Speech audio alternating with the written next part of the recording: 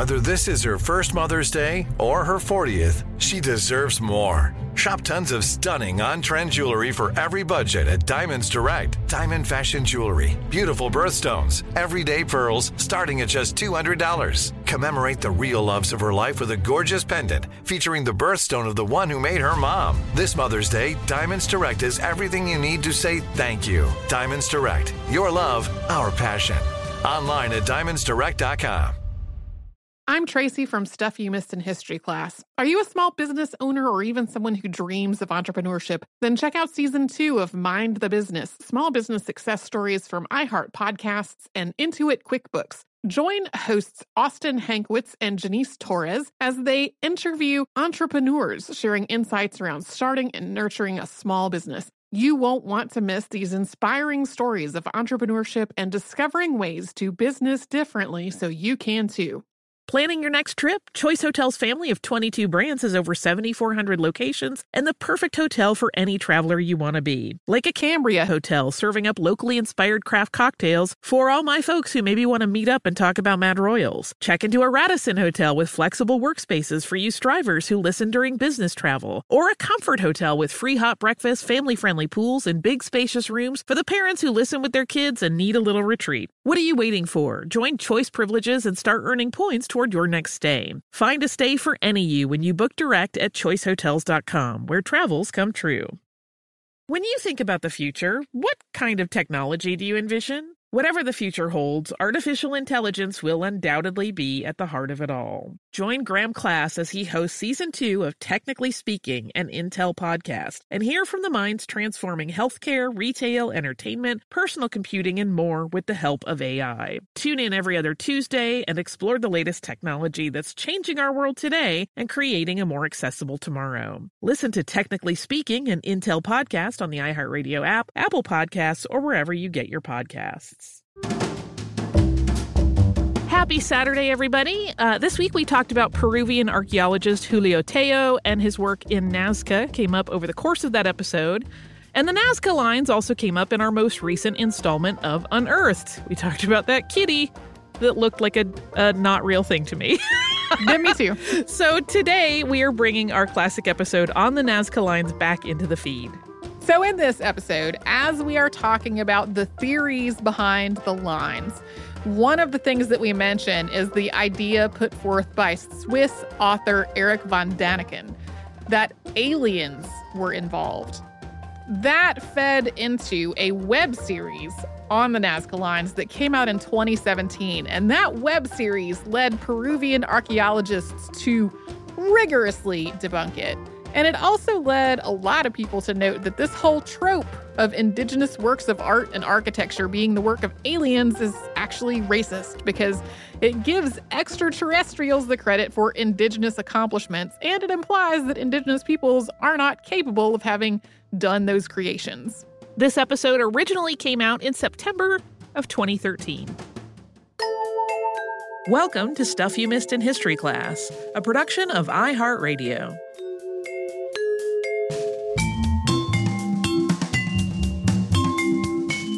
Hello and welcome to the podcast. I'm Holly Fry. And I'm Tracy V. Wilson.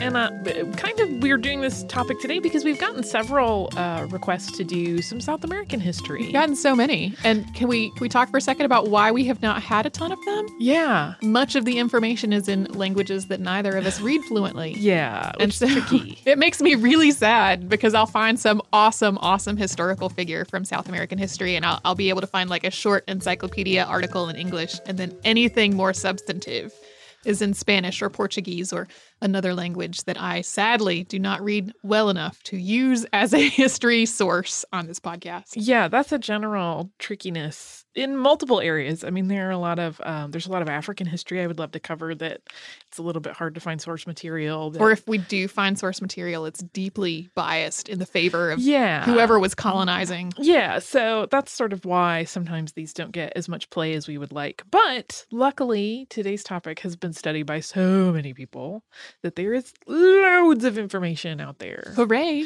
And that is the Nazca Lines. So to give it some context, about 200 miles southeast of Lima, Peru, nestled right between the Andes Mountains and the Pacific Ocean, there are these huge lines etched into the desert. When I say lines, that's not really entirely accurate in terms of characterization. You've probably seen photos of these before, but if you haven't, they're really, really astonishing.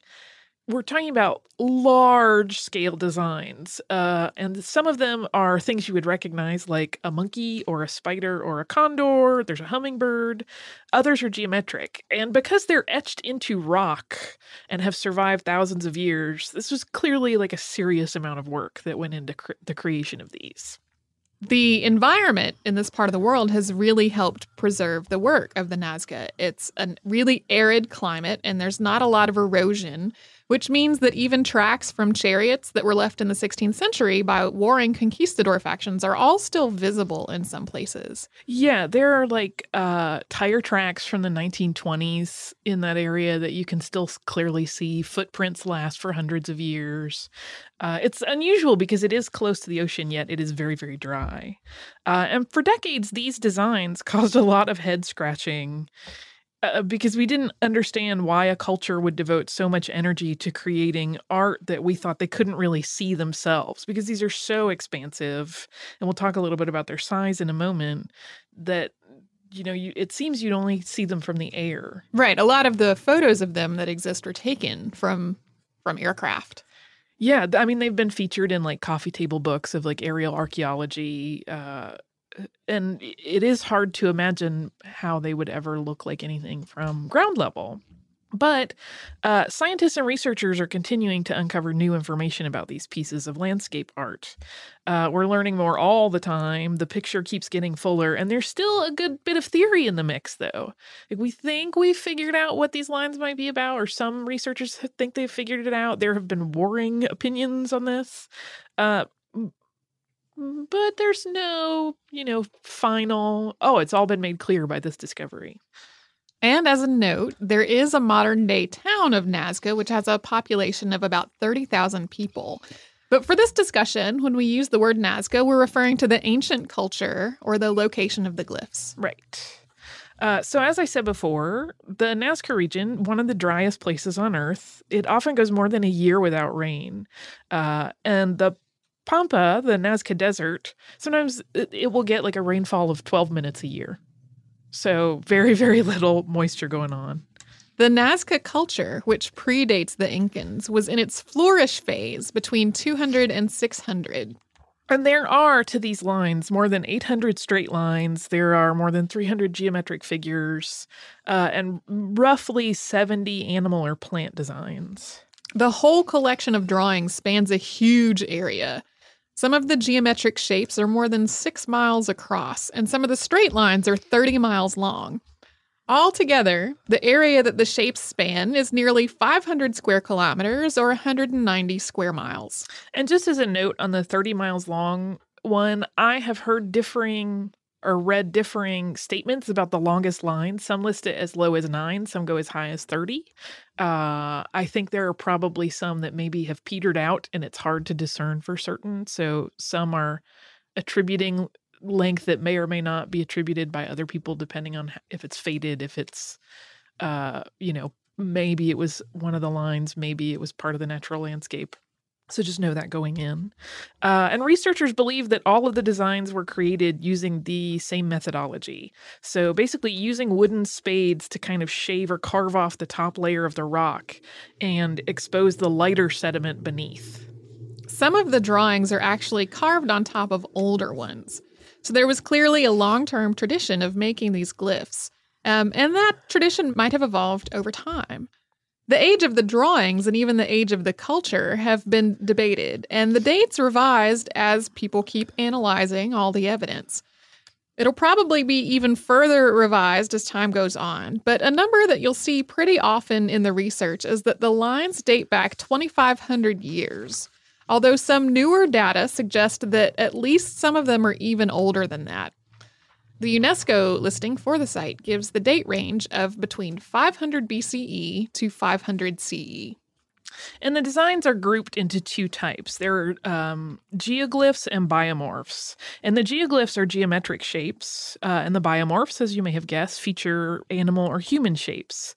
In addition to the ones that I mentioned earlier, there's also a hummingbird, there's a fish, a flamingo, an iguana, a fox, a whale, and even others. But just to keep it confusing, often when you're looking at research, the whole group is often lumped under the geoglyph name rather than separating out into those two separate of geoglyph and biomorph. Though there was some archaeological work being done in Nazca in the late 1920s by a Peruvian archaeologist who spotted some of the designs while hiking in the nearby foothills, the lines weren't really known of outside the area until a commercial pilot spotted them in the 30s. And sometimes that date is another one that is a little fuzzy in resources that you'll read. Some will list it as late 20s, others in the early 30s. But once the impressive geoglyphs were known to the outside world, almost immediately, of course, people were trying to figure out what they were about. Some posited that they were Incan roads.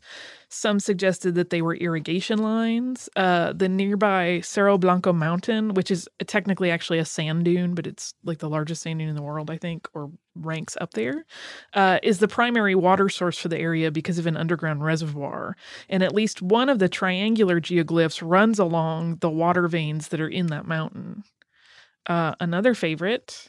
As is always a favorite for everything cool. It comes up in every piece of sort of difficult to explain, or we haven't done the research that finds the key yet. Aliens. They're alien landing strips. It was mostly popular in the 1960s. Also not particularly surprising. It was perpetuated mostly by Eric von Daniken, who has made a career as an author specializing in writing about alien interaction with humans, especially in early cultures.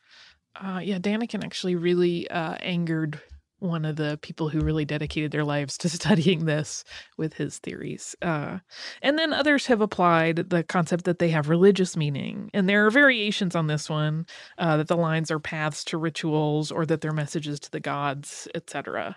American Paul Kozik, who was a professor of history at Long Island University, is often credited with being the first person to seriously study these lines. His interest was really irrigation, and it was the theory that the lines could have been complex water routing ditches that led him to Peru. But he almost immediately realized that the lines were just too shallow to carry water.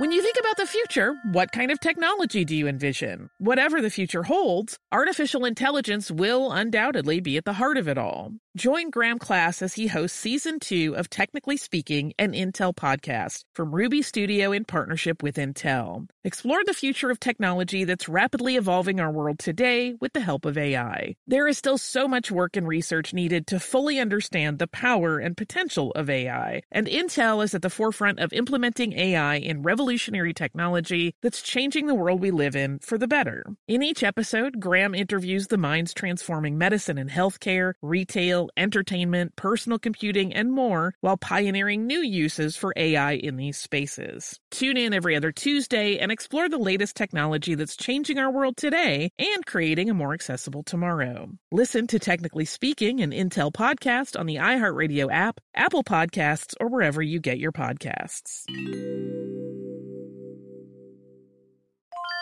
I'm Tracy V. Wilson from Stuff You Missed in History Class. Did you know small businesses make up 99.9% of all businesses in the United States? The world is powered by entrepreneurs, and if you're a small business owner or even someone dreaming of starting your own business, then you'll want to check out Season 2 of Mind the Business, small business success stories from Ruby Studio, from iHeartMedia, and Intuit QuickBooks. And every episode, hosts Austin Hankwitz and Janice Torres talk to entrepreneurs about how they've grown from the lessons of launching and nurturing a small business and how they have found success being their own boss. From the excitement of first starting out to finding the right tools and resources to process invoices and payments like QuickBooks Money, you won't want to miss these inspiring stories of entrepreneurship and discovering ways to business differently so you can too. And if you're a small business owner or even someone dreaming of starting your own business, then you'll want to check out Season 2 of Mind the Business, small business success stories from Ruby Studio, from iHeartMedia, and Intuit QuickBooks.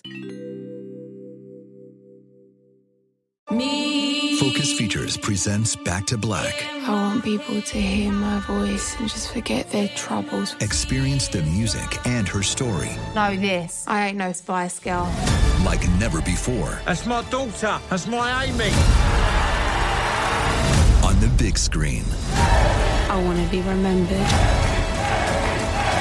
for just being me. Amy Winehouse, Back to Black, directed by Sam Taylor Johnson. Rated R, under 17, not a minute without parent. Only in theaters May 17th. Today I'm going to give you some straightforward advice on how to deal with naughty kids. How about instead of timeouts, time-ins? Time for you to start paying some bills. I'm JB Smoove, and that was a full episode of my new podcast, Straightforward, inspired by guaranteed straightforward pricing from AT&T Fiber. Get what you want without the complicated. AT&T Fiber, live like a gigillionaire. Available wherever you get your podcasts. Limited availability in select areas. Visit AT&T.com/hypergig for details.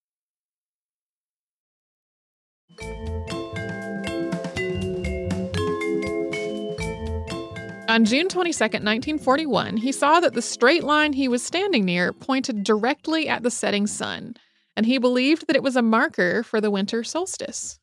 In the meantime, a young woman named Maria Rieke, who was a mathematician from Dresden, Germany, and spoke 5 languages, also started analyzing and mapping the drawings in 1941. And she came to that because she had actually gone to South America initially to tutor a diplomat's children, but then started working as a translator in Lima. And it was through her translation work that she actually met Paul Kazak in Lima.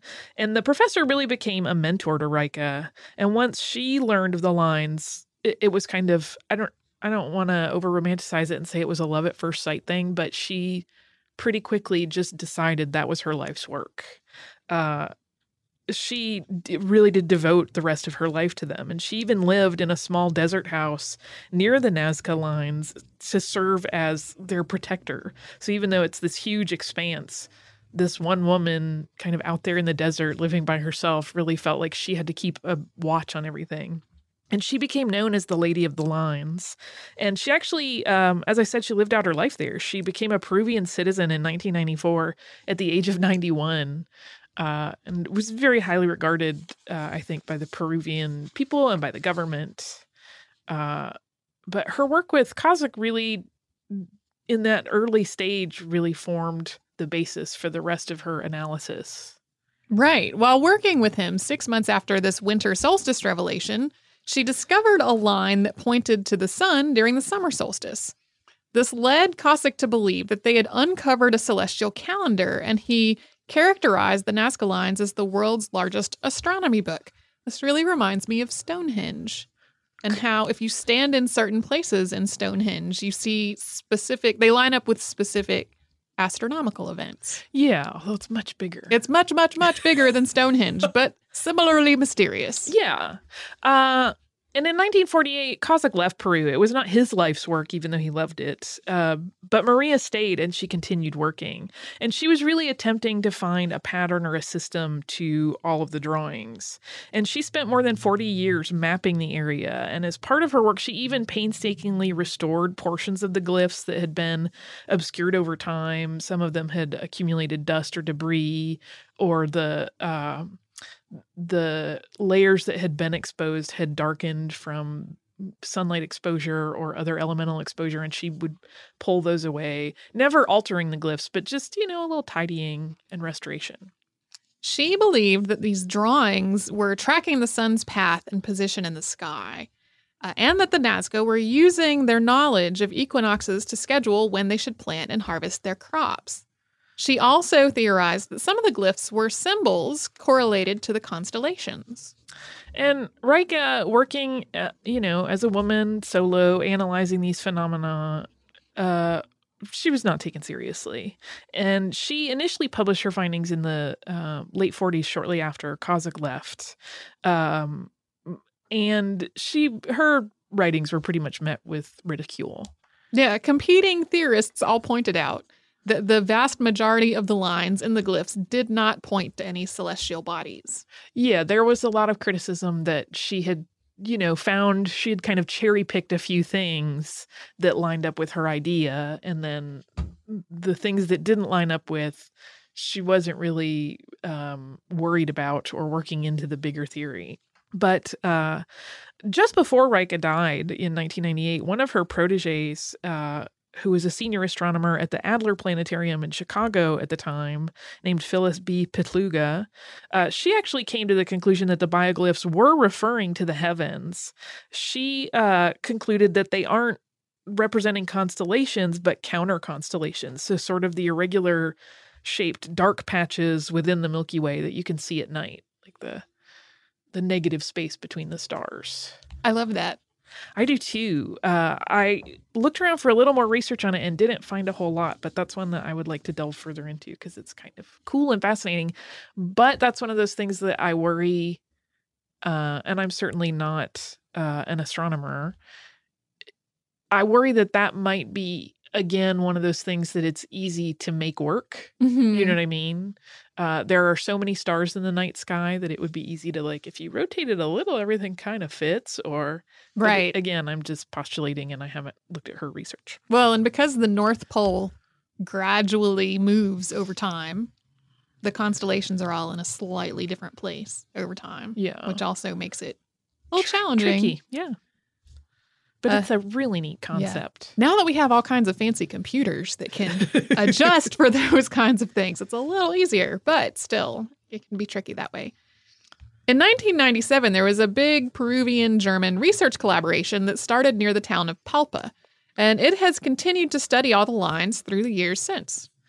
Archaeologist Dr. Marcus Reindel of the German Archaeological Institute still leads a team, but he started in the late 1990s and early 2000s with the intent to take an in-depth look at the Peruvian Nazca lines. And their approach to the lines was not so much starting with the lines and trying to discern their meaning, but instead, they really wanted to dig into the culture of the ancient Nazca to try to contextualize the Nazca lines and give a better basis for understanding their purpose.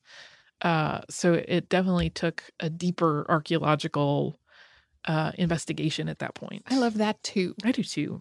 Oh, they did some really cool stuff. Because of grave robbers, the whole desert around this area is littered with all kinds of broken pottery and skeletons. Basically a big mess, as people have plundered Nazca burial grounds. But 80 years ago, a number of intact mummies from the Nazca land were rescued and preserved. Yeah, they had been just sitting in a museum.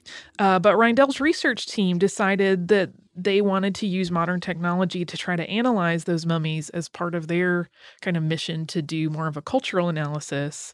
And one of the things that was interesting is that their analyses revealed dietary differences between some of the mummies. Some were getting more animal protein in varied diets. And around the same time that these were going on, another part of the team found a burial shaft for a person who obviously had kind of a higher social standing. It was adorned with a personal shrine, and these two pieces together, the variation in diets and the fact that they had found this shrine that clearly was different from previous burial sites, kind of locked together to lead researchers to believe that there was, in fact, a social class system at play in the Nazca culture. This is actually a pretty significant finding. It may seem like, well, duh, every culture has a class system and a social hierarchy. But for a long time, people had believed that the ancient Nazca were a peaceful tribe that didn't have that kind of structure. So there's a famous ceramic tableau called the Teoplaque, which features multiple Nazca playing panpipes, walking with dogs, and it was long held as this iconic representation of a relaxed tribal life without much of a class system. Yeah, I think to put it in casual terms, I think people sort of thought of them as more like the hippies of history. They were just all cool with each other, chilling out, being groovy, enjoying the land. So there were then some theories, now that they had established that there did appear to be a class system, that the Nazca lines might have been commanded to be made by high-ranking Nazcans to mark their territory or show their prestige. Geoelectric tomography, which measures the electrical conductivity in the earth, was then used to try to find any undiscovered buildings or other structures that might inform this whole idea of a more socially stratified culture. The researchers did find other structures, and they pieced together that with other discoveries and eventually assembled a pretty compelling model of how the Nazca were actually running a pretty successful trade empire, linking settlements and trade spots like beads on a necklace. Yeah, at the time, and I should say that the findings here were really expansive and they could easily be their own episode. But they sort of discovered that they could have traveled along what is now a dry portion of the river that was leading out to the ocean, and that they had all of these small settlements, dotting along the way so that they could go a little trade rest. And there were, again, in those findings that we're not going to dig deep into, but I at least want to acknowledge them. They found some evidence that some of the glyphs and the structures that we've historically attributed to the Nazca were actually pre-Nazca, and they trace it all the way back to like the migration down into South America. But for the scope of this one, we're going to keep it simple with regard to the trade culture and that sort of other branch of the plot line of the Nazca, and focus back on the lines. So perhaps in the future we will do another one entirely on that, because there's some cool stuff involving links to the Neolithic age that had not ever happened before. It's really, really fascinating research. When you think about the future, what kind of technology do you envision? Whatever the future holds, artificial intelligence will undoubtedly be at the heart of it all. Join Graham Class as he hosts Season 2 of Technically Speaking, an Intel podcast from Ruby Studio in partnership with Intel. Explore the future of technology that's rapidly evolving our world today with the help of AI. There is still so much work and research needed to fully understand the power and potential of AI, and Intel is at the forefront of implementing AI in revolutionary technology that's changing the world we live in for the better. In each episode, Graham interviews the minds transforming medicine and healthcare, retail, entertainment, personal computing, and more, while pioneering new uses for AI in these spaces. Tune in every other Tuesday and explore the latest technology that's changing our world today and creating a more accessible tomorrow. Listen to Technically Speaking, an Intel podcast on the iHeartRadio app, Apple Podcasts, or wherever you get your podcasts. I'm Tracy V. Wilson from Stuff You Missed in History Class. Did you know small businesses make up 99.9% of all businesses in the United States? The world is powered by entrepreneurs, and if you're a small business owner or even someone dreaming of starting your own business, then you'll want to check out Season 2 of Mind the Business, Small Business Success Stories from Ruby Studio, from iHeartMedia, and Intuit QuickBooks. And every episode, hosts Austin Hankwitz and Janice Torres talk to entrepreneurs about how they've grown from the lessons of launching and nurturing a small business and how they have found success being their own boss. From the excitement of first starting out to finding the right tools and resources to process invoices and payments like QuickBooks Money, you won't want to miss these inspiring stories of entrepreneurship and discovering ways to business differently so you can too. And if you're a small business owner or even someone dreaming of starting your own business, then you'll want to check out Season 2 of Mind the Business, Small Business Success Stories from Ruby Studio, from iHeartMedia, and Intuit QuickBooks. Focus Features presents Back to Black. I want people to hear my voice and just forget their troubles. Experience the music and her story Know this, I ain't no Spice Girl. like never before. That's my daughter. That's my Amy. On the big screen. I want to be remembered for just being me. Amy Winehouse, Back to Black, directed by Sam Taylor Johnson. Rated R, under 17, not a minute without parent. Only in theaters May 17th. Today I'm going to give you some straightforward advice on how to deal with naughty kids. How about instead of timeouts, time-ins? Time for you to start paying some bills. I'm JB Smoove, and that was a full episode of my new podcast, Straightforward, inspired by guaranteed straightforward pricing from AT&T Fiber. Get what you want without the complicated. AT&T Fiber, live like a gigillionaire. Available wherever you get your podcasts. Limited availability in select areas. Visit AT&T.com/hypergig for details.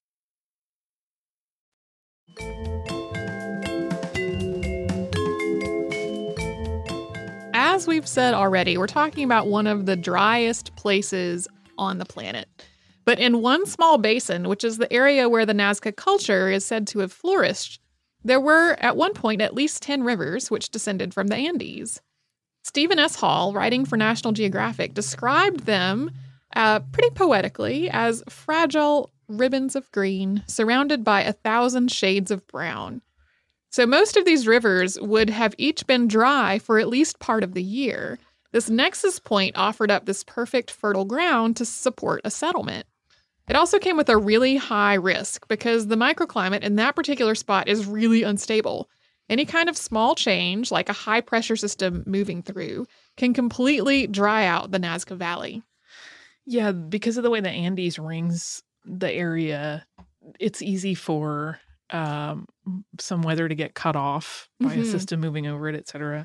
But at one point, it really would have been an oasis, similar to other famous spots in terms of like civilization development, which are often an oasis, kind of up against a desert.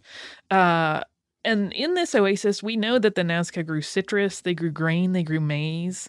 They had a really impressive well structure to bring water to all these crops, and a business built around trading some of the crops because they were so abundant. So in 2007, German geographers took samples from the Andean highlands, where there's a climate archive. This is basically the core drill that we see a lot of times when we're studying long ago facets of the Earth. So the drill core revealed to the researchers loam and even a snail. So there's proof that there was once a lot more moisture in the area. Yeah, the permafrost there had really preserved things for quite some time, so they were able to get a really deep sample. So between then and now, when it's known for its dry climate, we know that the water had to have left the region. And this, in the minds of many researchers, is really the key to understanding the Nazca lines. As more and more excavations have been done, there's been the same imagery that's popped up over and over on everything from everyday tools to sacred objects, some of which have been identified as likely weather deities. They look just like the earliest rock carvings, which are mostly on the hills surrounding the area, sort of like protectors. So as these researchers theorized, more and more droughts were happening, and the desert was advancing progressively into the Nazca Plateau and really spelled out the beginning of the end for the Nazca. And the Nazca, believing that they had somehow failed the gods, really stepped up their religious rituals, including their glyph making. Many of the animals that are featured in the biomorphs don't really live near the Nazca.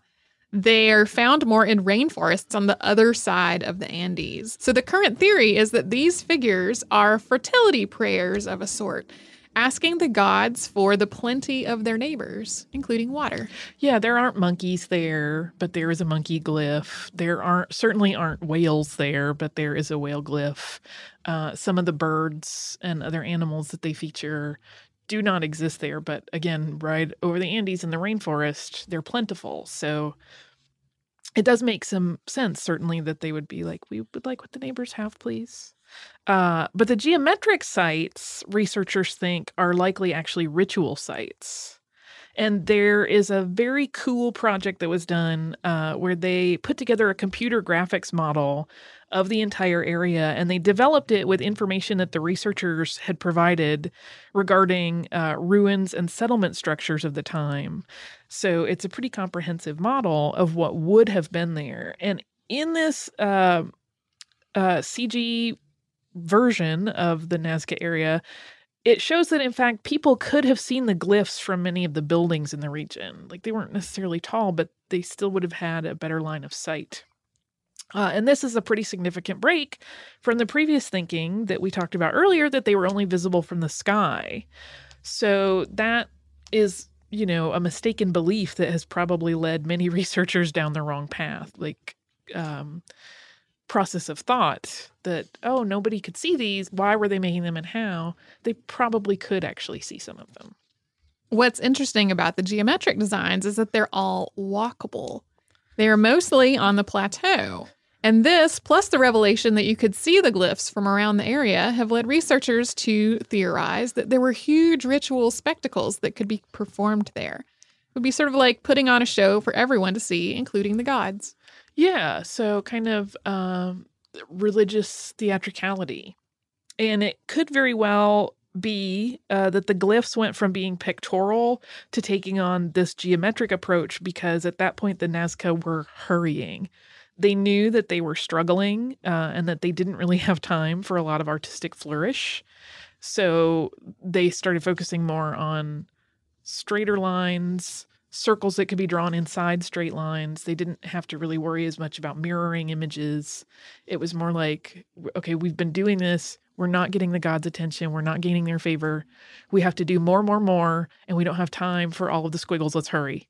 So, which is kind of sad to think about, but also an interesting approach to this question of what these things are and why they're there. In 2000, Reindel and his team made an interesting discovery.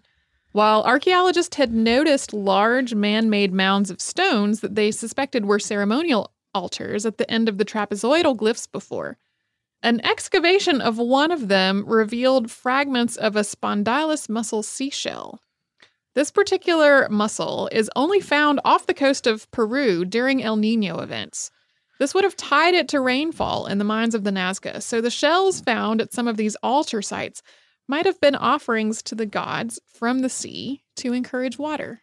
And this theory of water worship and requests of the gods is also supported by the growing size of the geoglyphs in the later period of the ancient Nazca culture. As they grew more desperate, as I was talking about before, they would have wanted everyone in their villages and settlements to participate in the water rituals.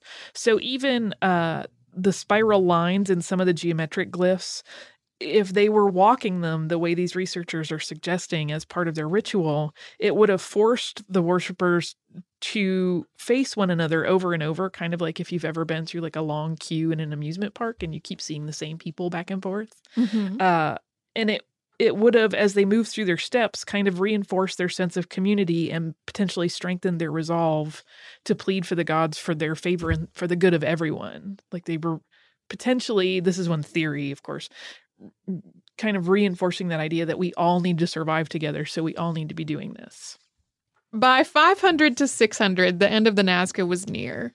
The water issue would have really been insurmountable at this point, and we know that by 650, the Nazca had been replaced by the Wari Empire, which had its roots in the Central Highlands. Yeah, so since they weren't exclusively in this super dry area, they kind of had a stronger cultural presence that they could branch out, but they always had that kind of more hospitable environment to return to.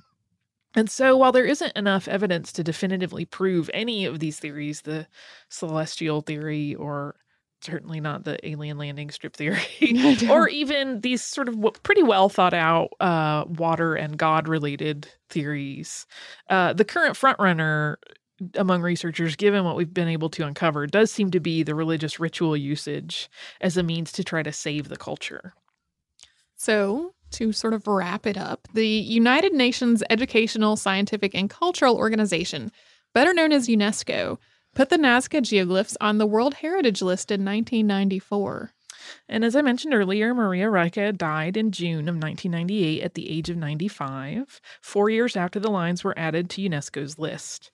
And there was talk at the time of her death that the lines should be named the Rika lines, but it appears that idea never really gained any traction. I would like to vote against that, please. I think it would be too problematic for the historical record at this point. Yeah, well, and I also think I sort of feel like the name of the culture that made them should be preserved there and not replaced with some other person. There have also been new figures discovered through the years. So even though Maria Rika was very thorough and dedicated to the lines, there have been advances in photography that have revealed some glyphs that were previously really hard to make out. Yeah, she mapped the vast majority of them, but they still do sometimes discover them. And while the Nazca lines are not the only such geoglyphs on Earth, they are perhaps the most famous. And even now, there's a significant tourism trade built around carrying people out to the desert for aerial tours to see these massive landscape carvings from the past. Which is kind of neat. I would like to go. I would too. There's a lot of neat stuff in Peru. Yeah. There's some delicious food. Well, even beyond the food, there are all kinds of... Do you like of... how my tourism is based entirely around what I can eat in different places? But yeah, there's amazing archaeology and amazing ancient culture. Yeah. Preserved. Yeah, and it is one of those things where, like I said at the top, I think most people have probably seen pictures of these and maybe even heard a little bit about them. But when you realize how much research has been dedicated to them, I mean, even in doing this, there are so many archaeologists that we can't sort of step aside and talk about their individual work. Mm-hmm. So we focused on kind of the big ones, but there's just... people are really enthralled by them. And Maria Reka is not the only person who pretty much dedicated her entire, she dedicated her entire life. Many people dedicate their careers to them. Right. So they're engaging. I like them. I do too. I would love to walk them all. Well, and the fact that so many people have dedicated their lives to trying to puzzle out the mysteries of what these ancient sites were all about, makes it seem really silly that occasionally, like, governments will come up with this kooky plan about what to do with nuclear waste and say, well, if we market it with these things that will deter people. It's like, okay, now in 1,000 years, people are probably not going to be deterred. They're going to be walking around trying to figure out what that was about. Yeah. Well, and there is even I thought about that a little bit while doing research. The big lizard glyph actually it's bisected by a highway that was built, I think it was 1939, Mm-hmm. that highway was worked on in Peru. And I wonder if, years and years and years from now, someone will look and be like, why was the lizard cut in half? And it's like, well, it was really not part of the original plan, but they won't know that. Nope. Or maybe they'll figure it out. Archaeology. Yeah. It's so cool.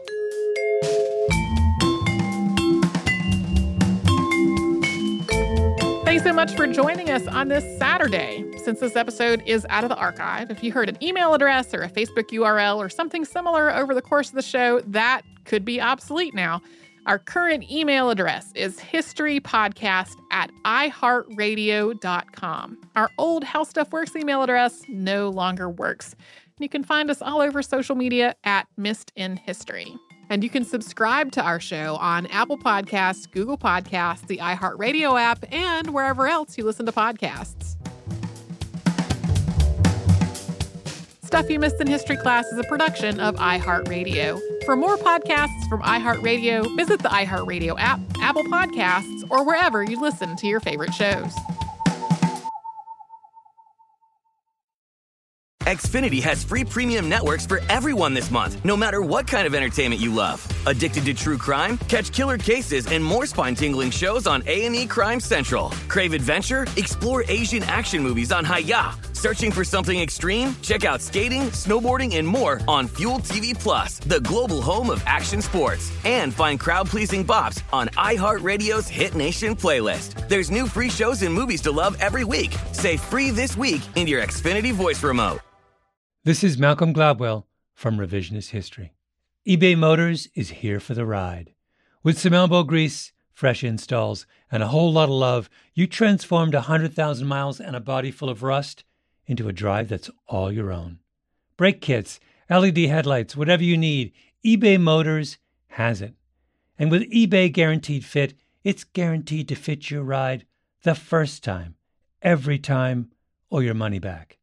Plus, at these prices, you're burning rubber, not cash. Keep your ride or die alive at ebaymotors.com. Eligible items only. Exclusions apply. We are the voice of NASCAR. The green flag is in the air, and we are underway. The Great American Race. The Motor Racing Network. NASCAR Cup, Xfinity, and Craftsman Truck Series Racing live on your hometown radio station and MRN or NASCAR.com. Martinsville, Talladega, the Chicago Street Course. We have the side-by-side action and last lap passes for the win. Photo finishes. Ryan Blaney will win. The voice of NASCAR, the Motor Racing Network. Xumo Play is your destination for endless entertainment. With a diverse lineup of 350 plus live channels, movies, and full TV series, you'll easily find something to watch right away. And the best part? It's all free. Love music? Get lost in the 90s with iHeart 90s. Dance away with hip-hop beats and more on the iHeartRadio music channels. No logins, no signups, no accounts, no hassle. So what are you waiting for? Start streaming at play.xumo.com or download from the app and Google Play stores today. All you can stream with Xumo Play.